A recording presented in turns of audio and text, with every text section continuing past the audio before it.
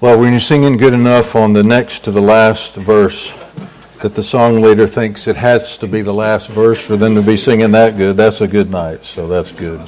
Amen. Turn with me this evening, if you would, again to the prophecy of Joel. We're, I don't know, we may be at 30,000 feet as well doing a survey of the minor prophets here these Sabbath evenings. But I want us to visit these preachers of the Old Testament again. They spanned, as we've seen in our first few studies, many centuries. Joel among the earliest of the prophets, the 9th century BC, every indication.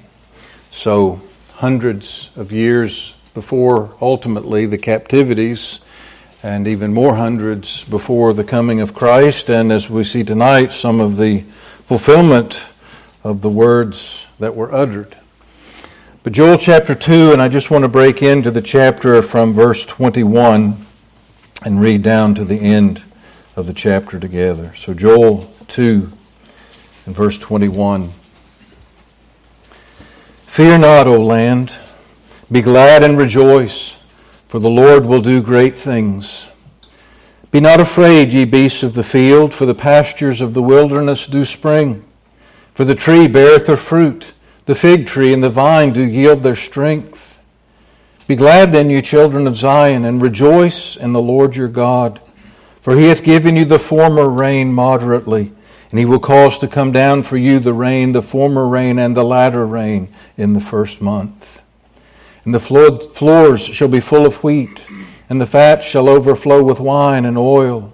And I will restore to you the years that the locust hath eaten, the cankerworm and the caterpillar and the palmer worm, my great army which I sent among you. And ye shall eat in plenty, and be satisfied, and praise the name of the Lord your God, that he hath dealt wondrously with you, and my people shall never be ashamed. And ye shall know that I am in the midst of Israel, and that I am the Lord your God, and none else, and my people shall never be ashamed. And it shall come to pass afterward that I will pour out my Spirit upon all flesh, and your sons and your daughters shall prophesy. Your old men shall dream dreams, your young men shall see visions. And also upon the servants and upon the handmaids in those days will I pour out my Spirit. And I will show wonders in the heavens and in the earth, blood and fire and pillars of smoke. The sun shall be turned into darkness and the moon into blood before the great and terrible day of the Lord come. And it shall come to pass that whosoever shall call on the name of the Lord shall be delivered. For in Mount Zion and in Jerusalem shall be deliverance, as the Lord hath said, and in the remnant whom the Lord shall call. Well, amen. We again trust the Lord to add his own blessing to the public reading of his inspired word. Let's bow our heads together.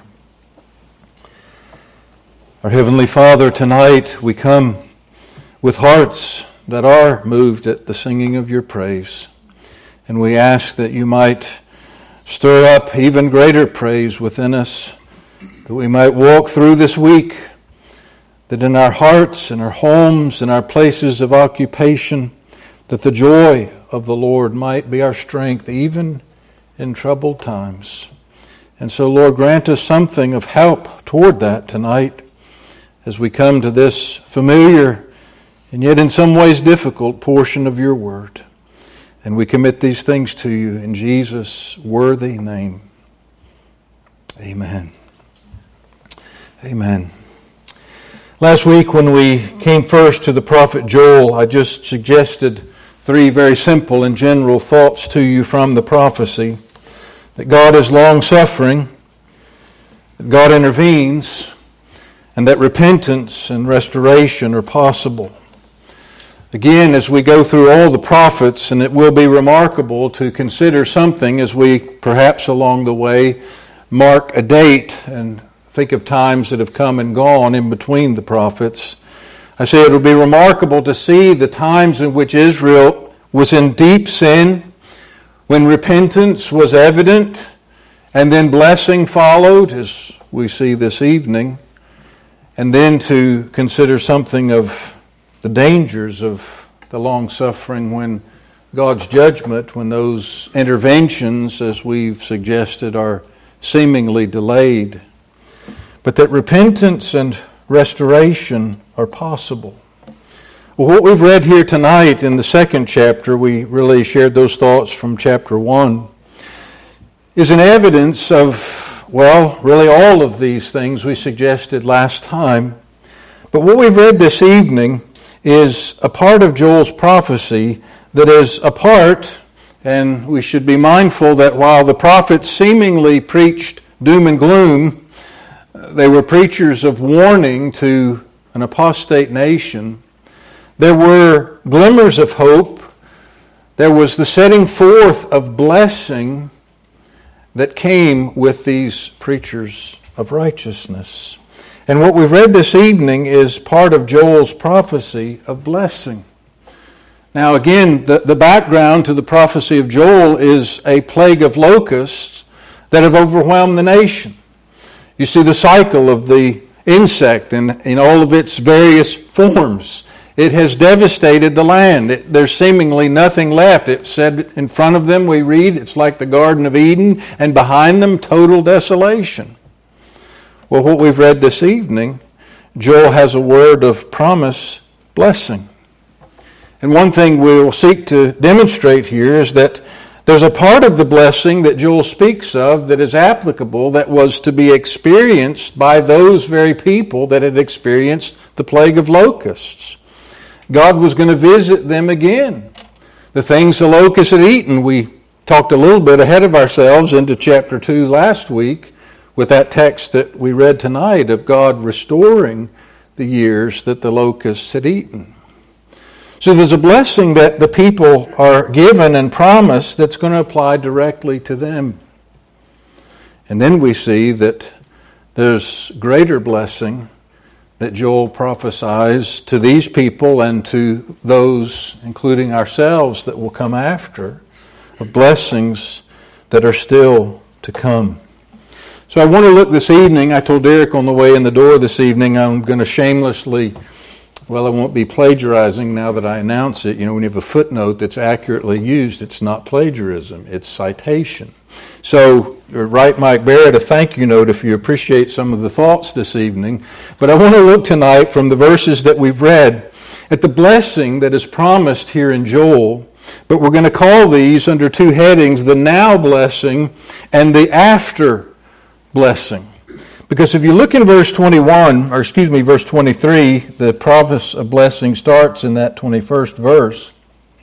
But in verse 23, when the Lord speaks of giving this rain, or this blessing, he speaks of rain, former rain moderately, the former rain and the latter rain. There's actually a terminology of righteous rain in here.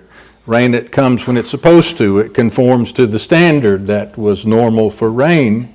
But if you look at the end of verse 23, you'll notice that in the King James Bible we have an italicized word, month. It says the latter rain in the first month. And the suggestion here is if we omit that we should just let this read at the first. Rain was to be the harbinger of all the blessings, even of the land, that are part of that now blessing. So there's a blessing that Joel's speaking of that's going to be at the first, but then if you go to verse 28, he says, and it shall come to pass afterward. So there's an afterward blessing and an at the first blessing that Joel has in view.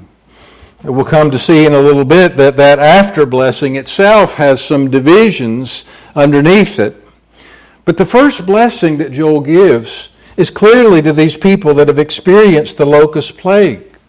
The very items, the very parts of the produce, the land, the crops, the fruit of the trees, it's all described as returning to them. And so there's blessing that is given to the people. And we'll just, in some ways, hurriedly go through this now blessing. But if you read here, the Lord says to them, "Fear not, O land. Be glad and rejoice, for the Lord will do great things." And then it follows on, ye beasts of the field, the pastures of the wilderness, the trees, the vines. There's a blessing that is coming upon the people that is going to make the locust plague, all the devastation of that plague, fade into the distance. It's going to be a blessing of such a nature that that plague will be forgotten. That God will move in such a way as He will restore the years the locusts have eaten. Now, last week we applied that text in more of a spiritual way. And I think it's a text worthy of that. Where there's been chastening, where there has been loss that is due to sin, God is able to restore. God is able to restore even more than was lost. And I think it's a great gospel truth. But here, the very literal senses of that blessing are put before the people. And so the now blessing includes first a return to prosperity. Now for Israel, and if we know our Pentateuch, there were promises that were given to the people as they dwelt in the land that were very tangible promises of blessing. Now we always have to be careful when we start looking at circumstances. We hasten to a very educational text in the New Testament where the disciples point out the man born blind and ask the Lord, who sinned, him or his parents. Not every bad circumstance or every good circumstance is a direct indication of God's displeasure or His pleasure. So we have to be careful in those things, particularly here. But in the Old Testament, there were aspects of Israel's life in the land that were directly connected to their obedience or their disobedience. If they walked in obedience, no enemy could stand before them. A handful of them puts thousands to flight. The land would yield her increase. These were part of God's promises to them. The plague of locusts, the devastation that came from that, were directly due to the people's sin. And the prophet brings that to them. So here, this prosperity that is in front of them, this blessing for now, the now blessing that the prophet is preaching, is something that they will experience by the grace of God. It's going to send forth, if you look in verse 26, you shall eat in plenty and be satisfied. What's the result of that going to be? You will praise the name of the Lord your God. So not only will they have a return to prosperity, but it's going to issue in expressions of praise. And again, we can take this in the literal sense as Israel and in the spiritual sense. When God prospers us, an inevitable result of that will be praise. It's going to flow forth from those who recognize their recipients of grace. But then, verse 27, in some ways the greatest of these tangible now blessings is an enjoyment of the presence of God. Ye shall know that I am in the midst of Israel, and that I am the Lord your God, and none else, and my people shall never be ashamed. It's an interesting turn of phrase. It's not put here exactly like in other places, but you can look in the Old Testament scriptures in particular, times in which God was going to intervene. We've talked about the day of the Lord as a theme, a point of clear intervention. But in so many of those occasions, it would be said both of Israel, of God's people, and also at times of the enemy, they will know that I'm the Lord. God's going to move in such a way, there's no question, there's no inability to understand. He is God. And Joel here is preaching, promising to this people that of this return to prosperity, the expressions of praise that will flow forth from that are going to issue in an enjoyment of God's presence, of knowing that He's our God and we are His people. Verse 21 to verse 27, I say, are the now blessings. Where do these blessings come from? What is it that moves the hand of God? Well, we haven't read the whole chapter, but if you back up with me, look at verse 12. From verse 12 to verse 14. Therefore also now, saith the Lord, turn ye even to me with all your heart, and with fasting, and with weeping, and with mourning, and rend your heart, and not your garments, and turn unto the Lord your God.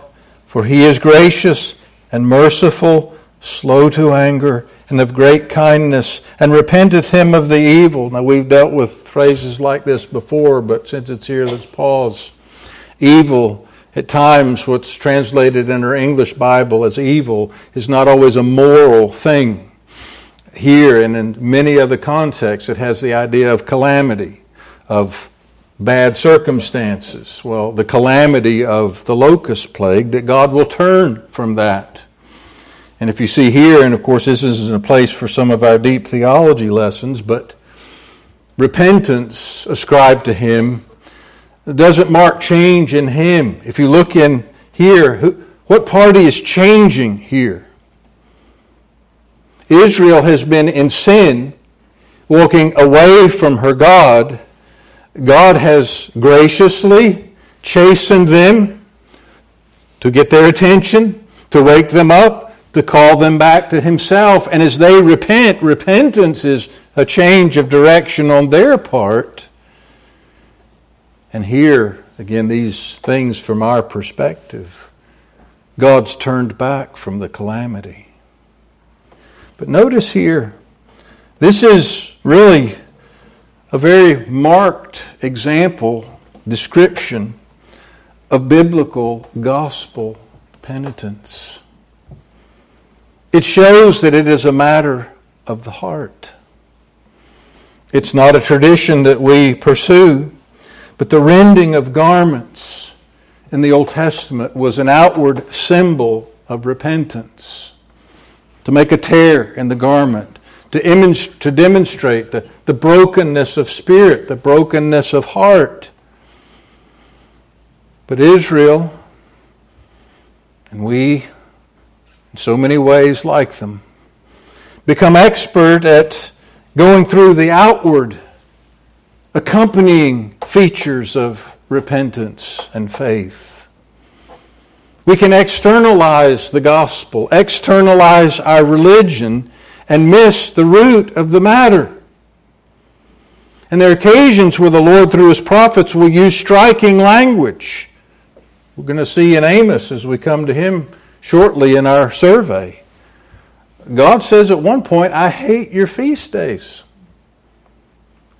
He had given them the feasts.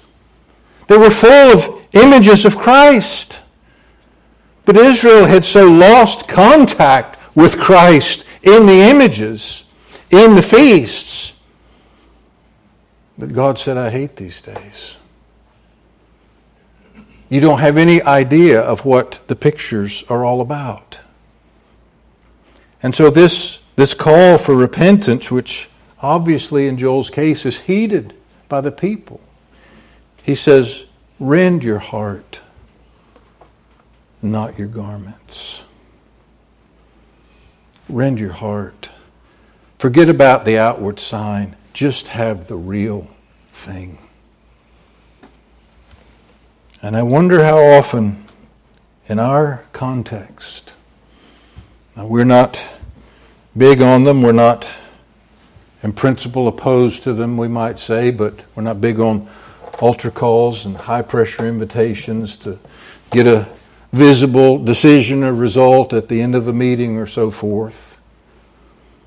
But whether it would be in multiplied responses to altar calls, or without those, multiple expressions to the people in power, to whom it may concern people, that I'm turning over a new leaf. I'm doing a new thing. I've made this decision. The slate's clean now. Well, we may not be rending our garments, but we have religious hoops that we invent and we jump through. And God would say to us, as He did to Israel, forget about jumping through that hoop. Just seek me for a new heart. Rend your hearts and not your garments. There's a phrase to commit to memory. This is the foundation of the now blessings that form this part of Joel's prophecy.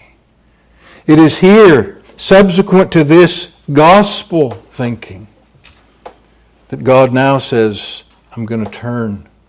My favor will be returned to your land. And all of these blessings, the prosperity, that for which you will utter praise, and in the midst of which you will have the assurance again that you're my people and I'm yours.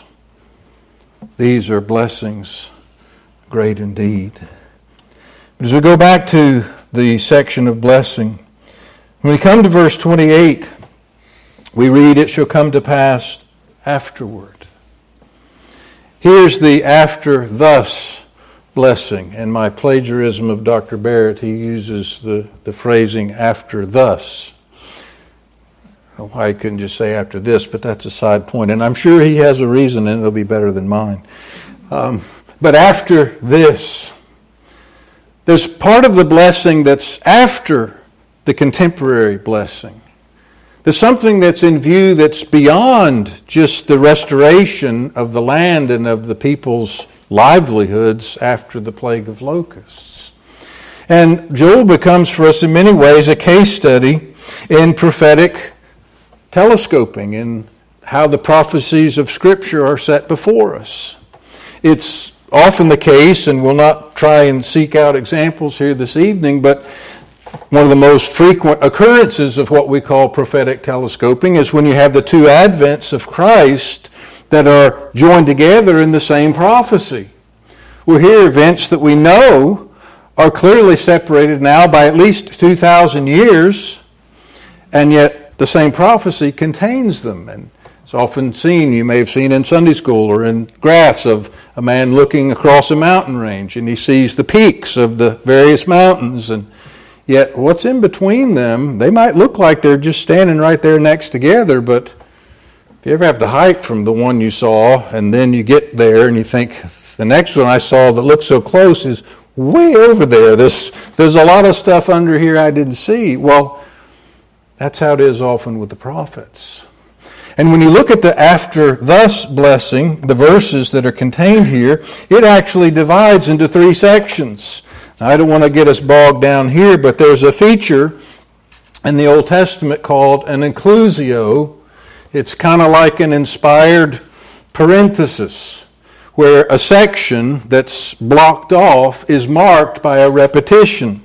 Well, there are two of these in these verses. If you look in verse 28, we read here, it says, it shall come to pass afterward that I will pour out my Spirit upon all flesh. Now let's skip over. And if you go into the end of verse 29, will I pour out my Spirit? This reference and the repetition of the act of pouring marks off a section. If you jump down to verse 32, there's another inclusio that focuses on the word call. It shall come to pass that whosoever shall call on the name of the Lord, follow to the end of the verse, and in the remnant whom the Lord shall call. So there's another section by this common feature that's blocked off.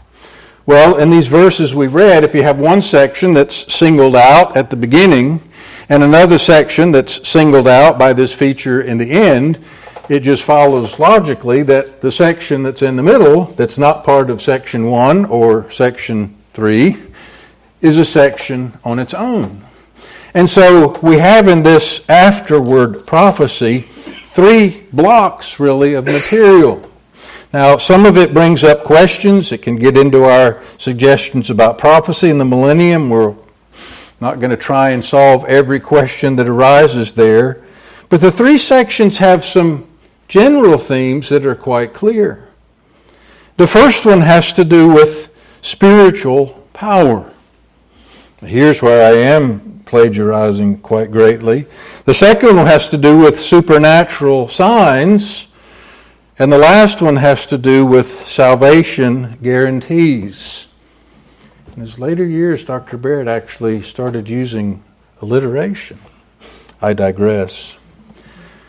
But the first part that's in that first inclusio is a section that deals with spiritual power. It shall come to pass afterward that I will pour out my Spirit upon all flesh. Your sons and your daughters shall prophesy, your old men shall dream dreams, your young men shall see visions. And also upon the servants and upon the handmaids in those days will I pour out my Spirit. This outpouring of the Spirit, this is obviously something that Peter references at Pentecost, and we'll come back to that in a few moments. But here, if we can pause and say, the question isn't so much the what of prophesying, dreaming dreams, seeing visions. That's there. But the bigger part of Joel's prophecy and this afterward blessing is not focused on the what. It's focused on the who.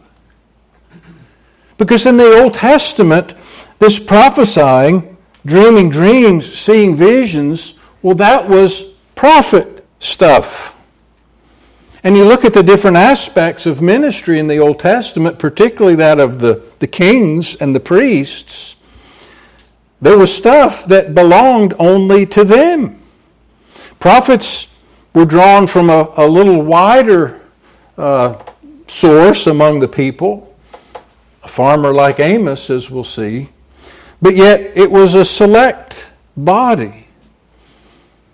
God was, if you could say it, narrowly demonstrating some of these offices and gifts. The striking thing is, and this is where Peter brings forth the prophecy on the day of Pentecost, that in the last days, we'll come to that in a moment, God will pour out His Spirit upon all flesh. And here's where, well, we could get our brother to take us on a little journey through other Old Testament references. The phrase all flesh, there are times in which it almost becomes a specific description of Gentiles. Those that are outside of the people of Israel. Well, what happened at Pentecost? Well, one thing that happened, and again, there were extraordinary gifts at that point that were poured out, but they weren't just poured out upon prophets. They weren't even just poured out upon the apostles. They certainly weren't just poured out on the priests, and the kings were absent. God would pour out spiritual power, spiritual blessings upon all flesh. And of course, this is part of the New Testament era. God using people from every tribe and tongue and kindred to proclaim the good news to all the world. One of the things that is striking in Peter's quotation is that Peter changes both what the Old Testament Hebrew text says and what the Greek translation of the Old Testament says. Here it's afterward, after thus.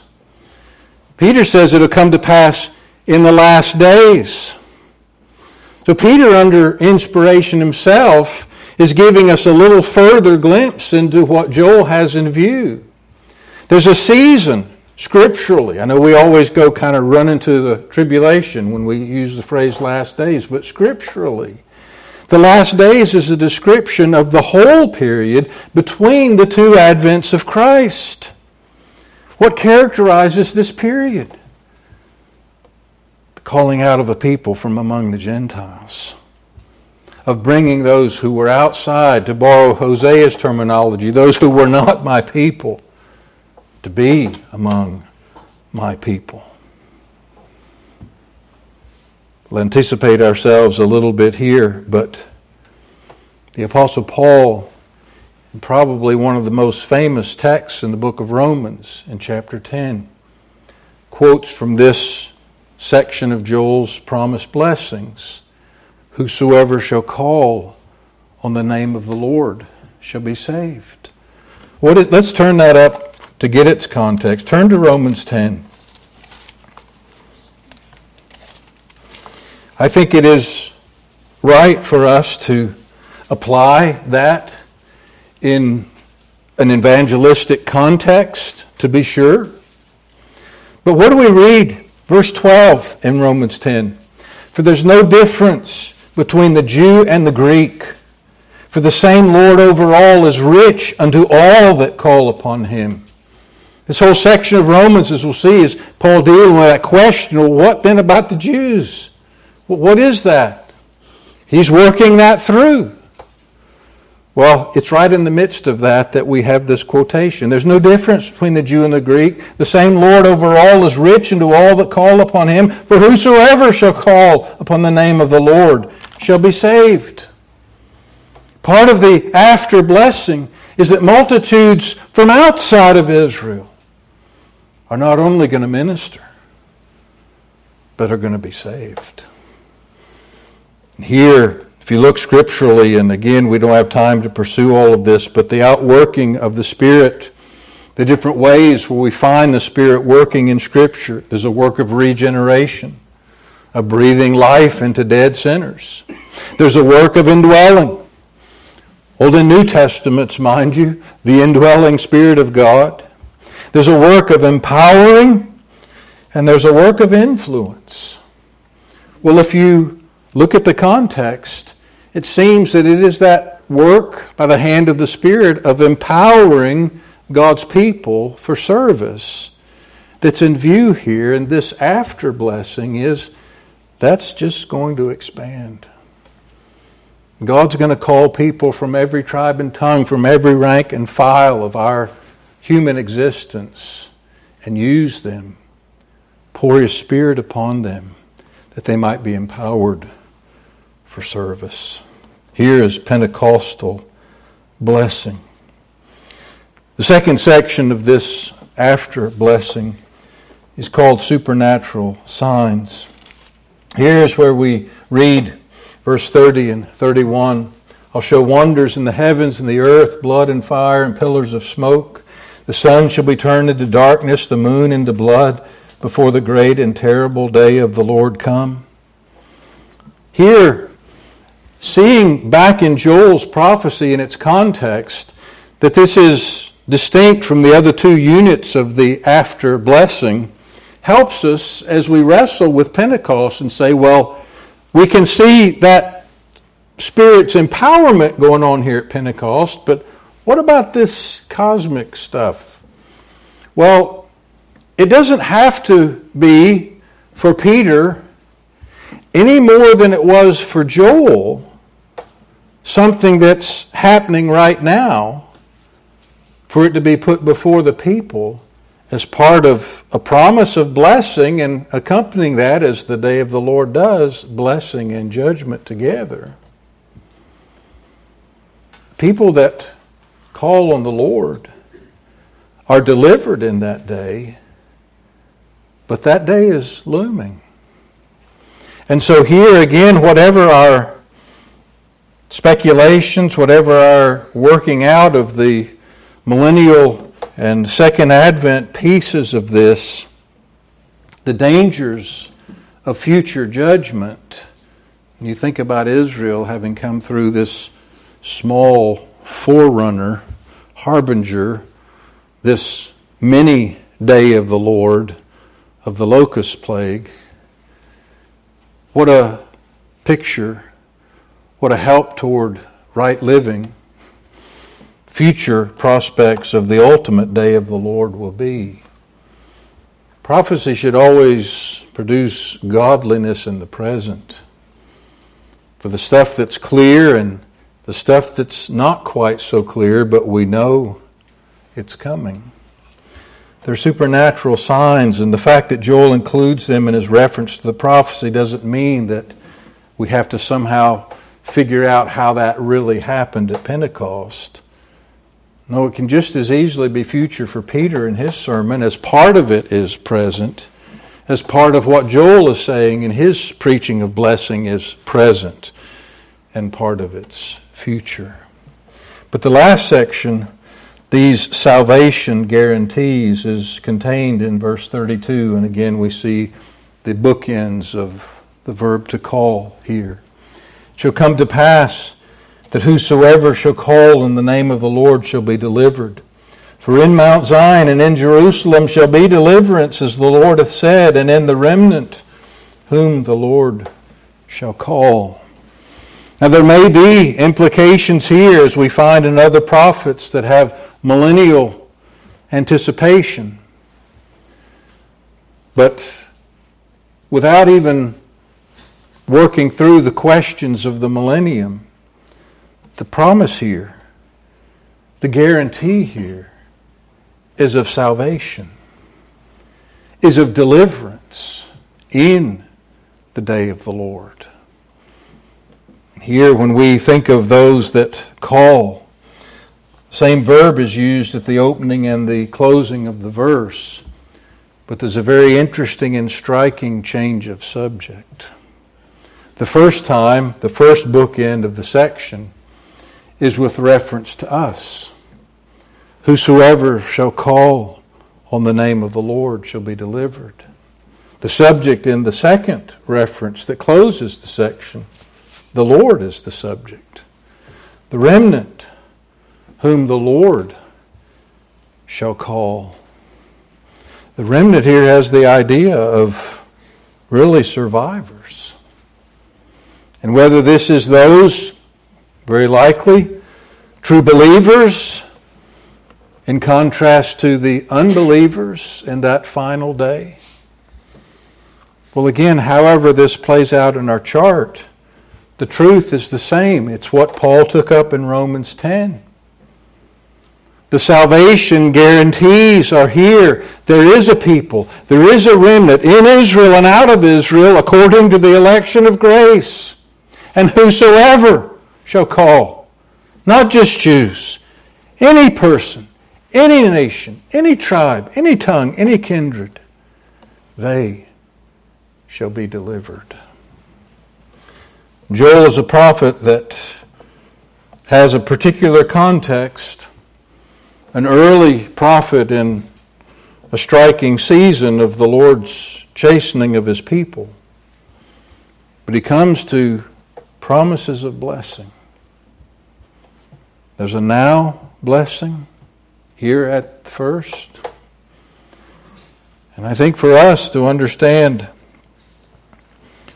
locust plagues notwithstanding, whether it's personally or even corporately among God's people, seasons of declension in contrast to seasons of revival, the promise where genuine repentance, genuine faith are pursued even after devastating days. I mean, we talk about the dark ages for a reason. But some gospel light came. A remnant preached that truth. And the greatest revival since the day of Pentecost occurred.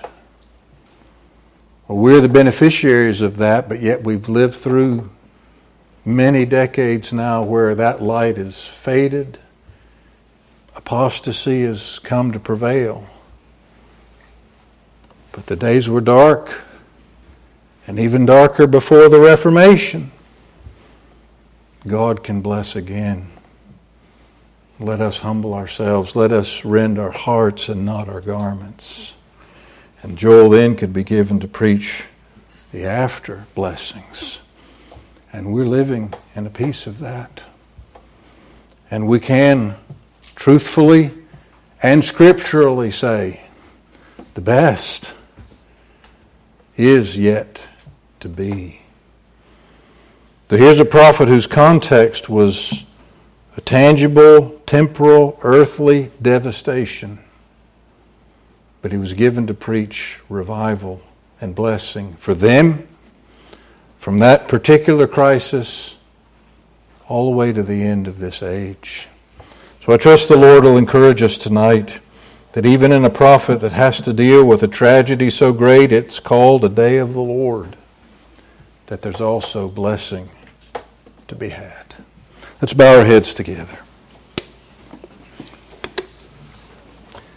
Heavenly Father, we are grateful tonight that we have such a faithful God. And we ask that you might take up these words. Lord, we know that in this passage often we're almost immediately drawn into some questions of interpretation and of prophecy. But the gospel truth underneath is plain to be seen. And we ask that you might encourage us in that and stir us. Thank you for the blessings in your house that we've known this day, fellowship, joint praise, and these seasons in your word. We ask that as we part one from another, that the word will find lodging in our hearts. It'll be of help to us, perhaps even in mundane parts of this week, or in maybe even greater, serious questions of life. So take up the word we've read and considered together. We ask it in Jesus' worthy name. Amen.